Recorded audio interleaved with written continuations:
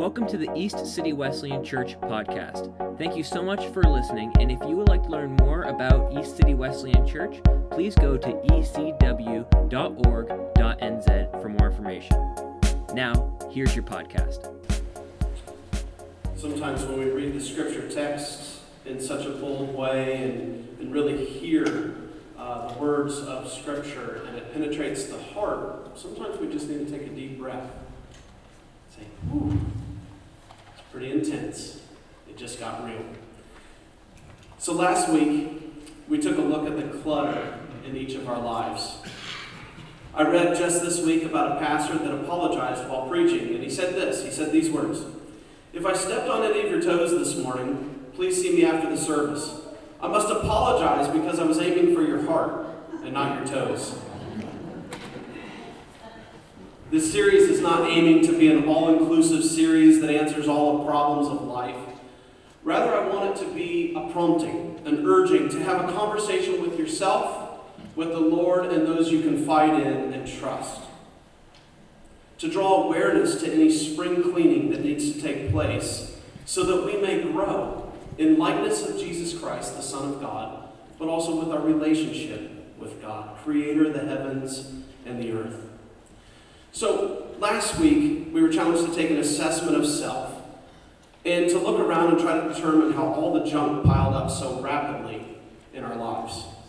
Just like spring cleaning.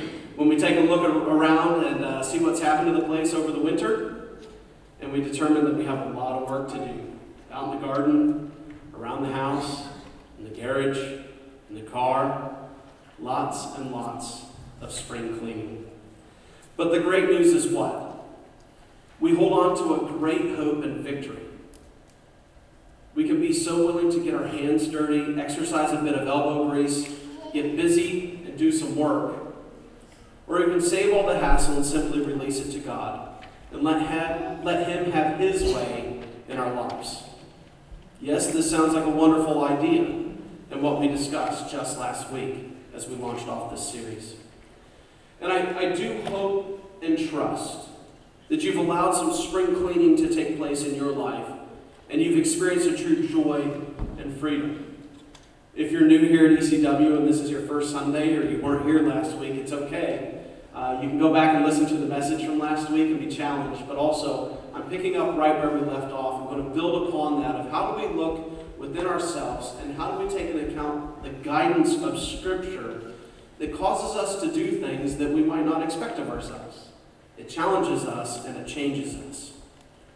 So this week we're going to come to an active participant part of the gospel, the part of the equation this week in the part 2 of our series.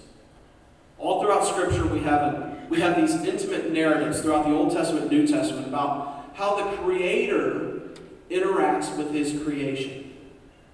God seldom interacts with bystanders, but rather He deeply engages with active participants.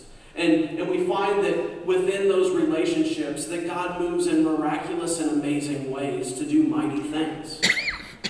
It is here which I would like to lean our time today as we gather together. So what does it mean to be an active participant with what God is doing in the world? What might we want to bring to focus? 1 Samuel 13:14 and Acts 13:22, we read about David's appointment as king. And David was what? What's he labeled as? Okay, shepherd. This is active participation, remember?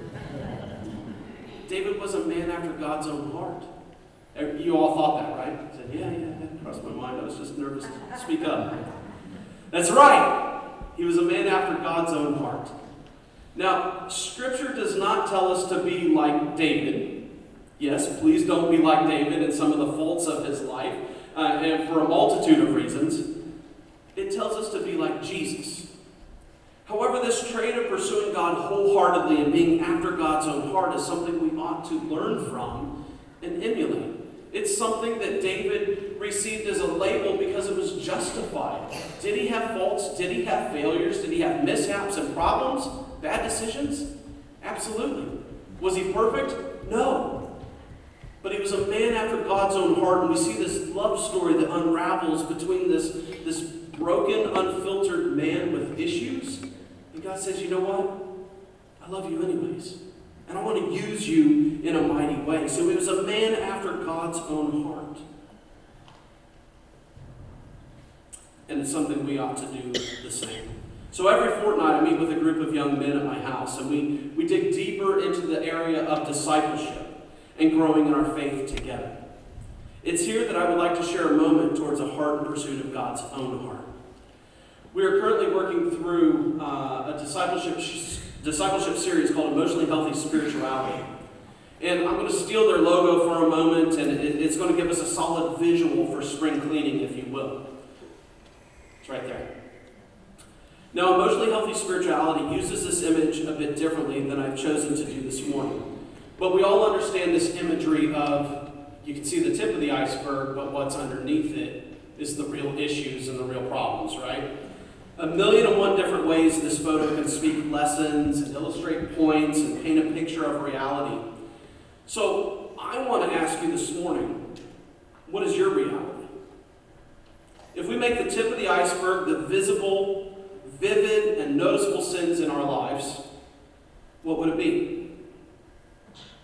The things that you can't deny it, the people around you recognize it, they know you're working on it, but it's right there, plain as day. People can see it. You have a note page in your Outlook. Feel free to write it down. I wouldn't necessarily share it with your neighbor, but it might be helpful for you to say, what's some things last week that boiled up to say, I have some spring cleaning that I need to be working on? That I know that God has identified some shortfalls, some pitfalls in my life, and I need Him to help me overcome and find victory over this sin in my life. What would it be? What's at the tip of the iceberg that's no surprise to the people around you? You might want to write that down. God's working on us. So now, what might be below the surface? Sin that is layer upon layer upon layer, deeply rooted in your life, that's maybe captivated you, held you captive for many, many years. People around you might not recognize it, might not even know it about you. And in fact, it could be something that you're still unraveling because you haven't hit the root of the issue and you're unaware of what really is dark in your life and in your heart. Often it is here that sin can take a great root in our lives and drive our outward reactions that are unwholesome and unhealthy. So here's a good exercise for you and I. Anything that you think of in this section, write it down. Now look at your iceberg.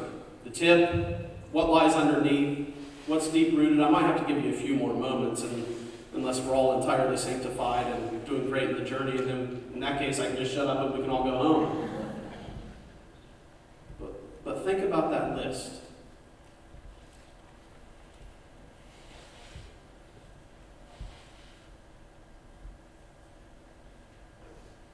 And an exercise that I find really helpful is not just to look at that list and say, man, I do have issues, and get depressed and frustrated and overwhelmed.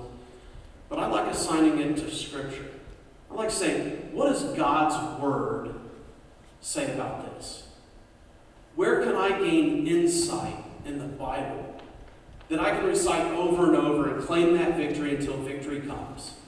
To know that God is at work in me. So perhaps you have a potty mouth. Watching the game last night? Psalm 34, 13 through 14 says, keep your tongue from evil and your lips from telling lies. Turn from evil and do good. Seek peace and pursue it. Maybe you're having trouble with forgiveness. You could assign it something like Mark 11:25. And when you stand praying, if you hold anything against anyone, forgive them so your Father in heaven can also forgive you of your sin. Or maybe you like food too much. 1 Corinthians 6:9. Do you not know that your body is a megachurch? So enjoy as much takeaways as you desire. No, it doesn't say that, does it? All right, time to be honest. Do you not know that your bodies are a temple of the Holy Spirit, who is in you, whom you have received from God? you are not your own. Why do I say this? Assigning Scripture to the struggles and the sin issues in our lives. Because we need to seek the truth. We need to seek God's guidance in finding what does it truly mean to live like Jesus.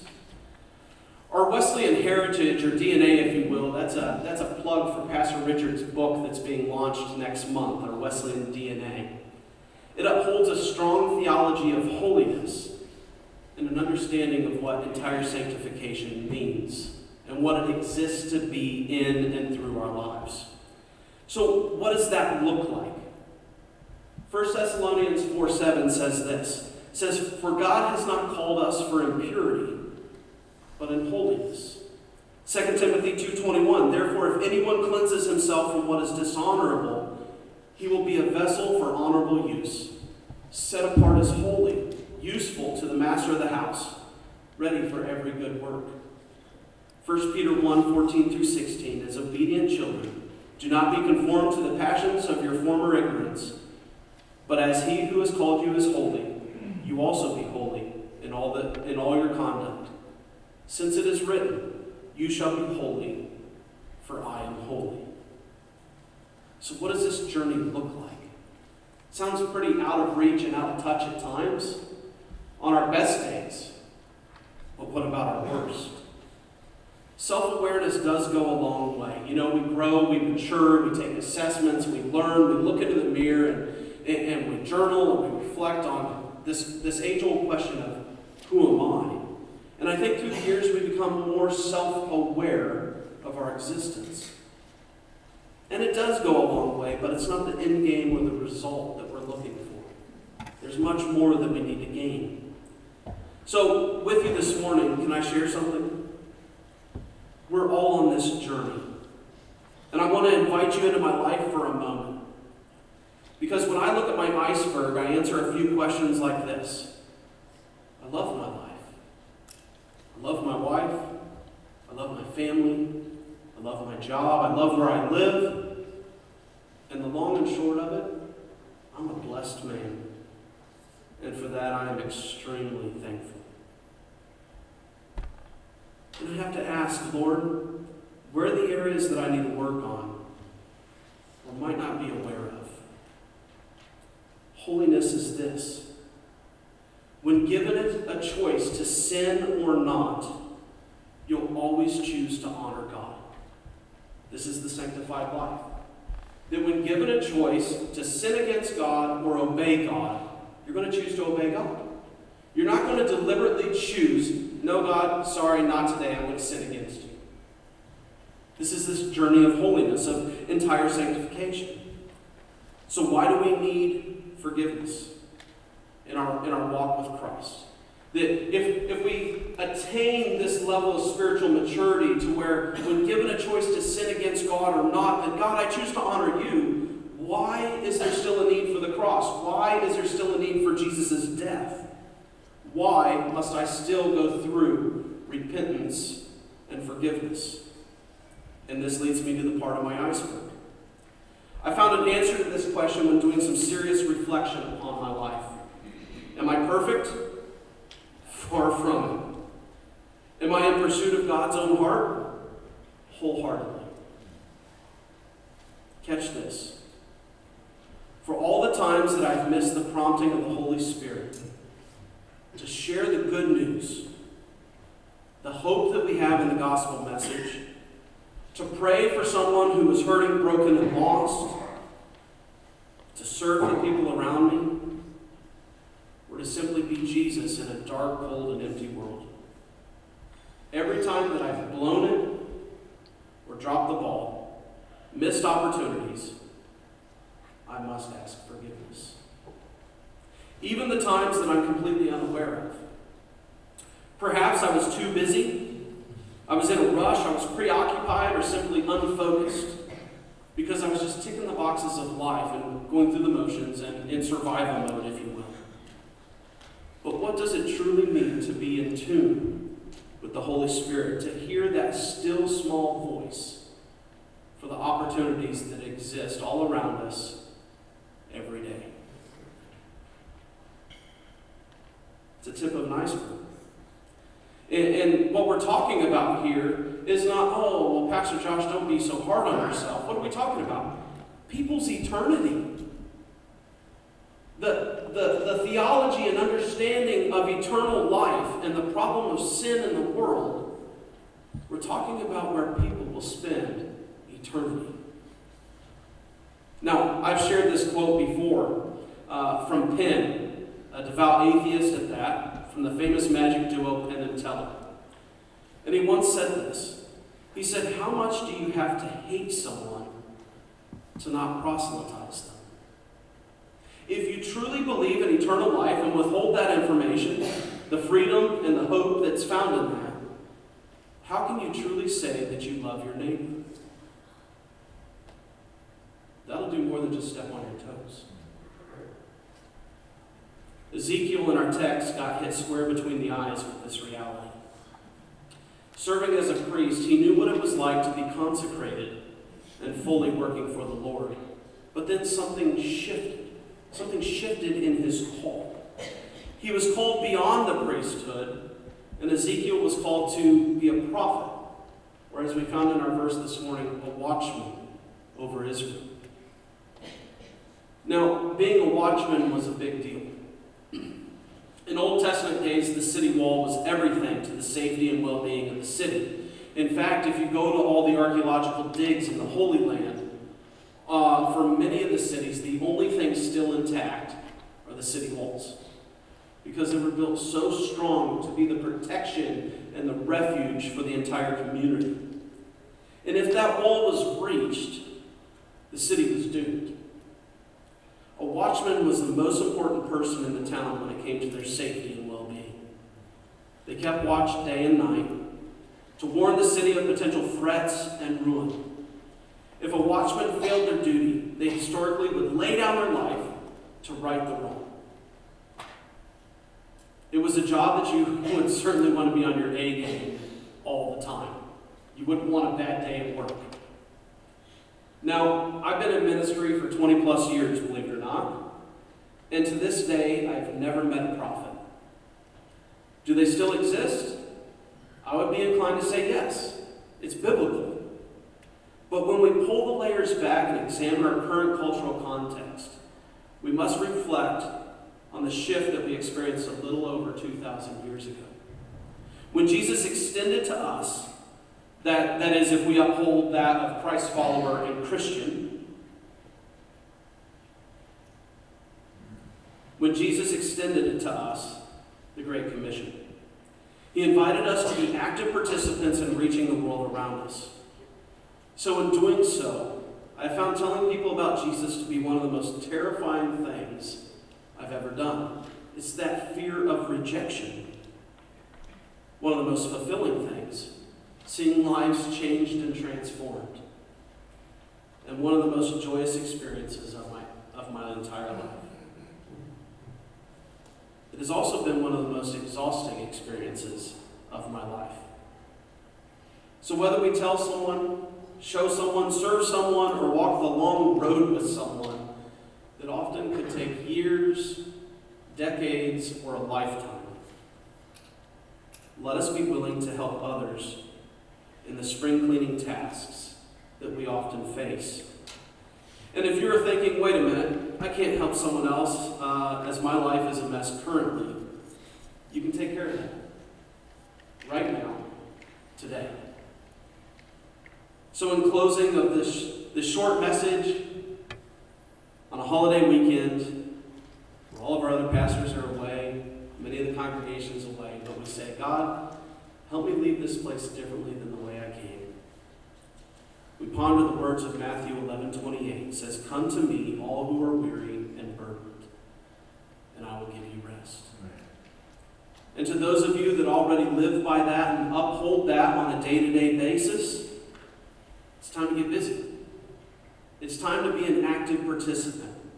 There is a world out there with people dying every day that do not know Jesus Christ. You and I can be a part towards changing that and seeing lives changed and transformed and their eternity rewritten through the cross of Jesus Christ. That they could be set free from the bondage of sin to live life completely different and new. I'm thankful for the cross. I'm thankful that my imperfections, my faults, and my failures, Jesus said, I died for that. And my son, you're forgiven. So might we all be people after God's own heart, striving to live to glorify Him in all that we say and do. Will you pray with me this morning? Heavenly Father, I thank you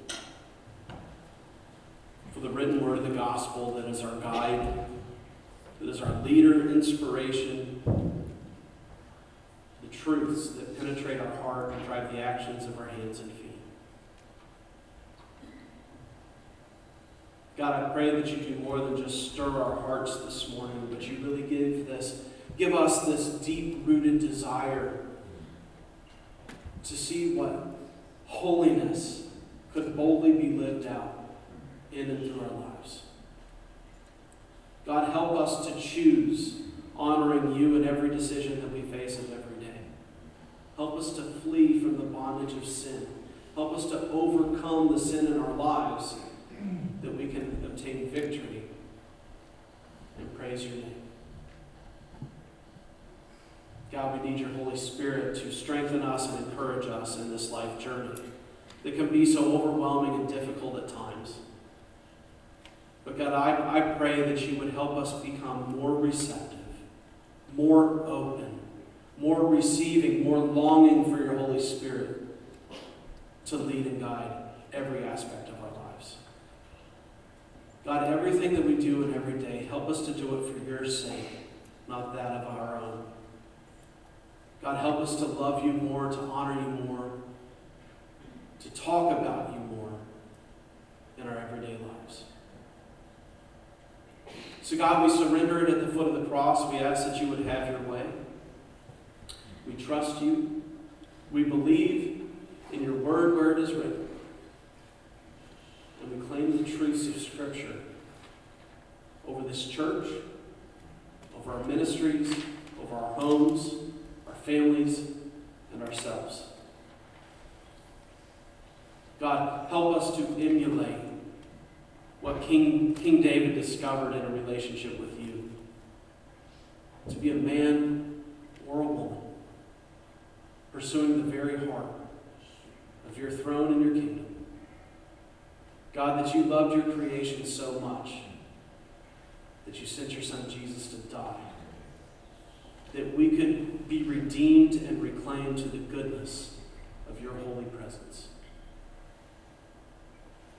So God, walk before us and lead us, we pray, in the holy and awesome name of Jesus Christ, our Lord and Savior.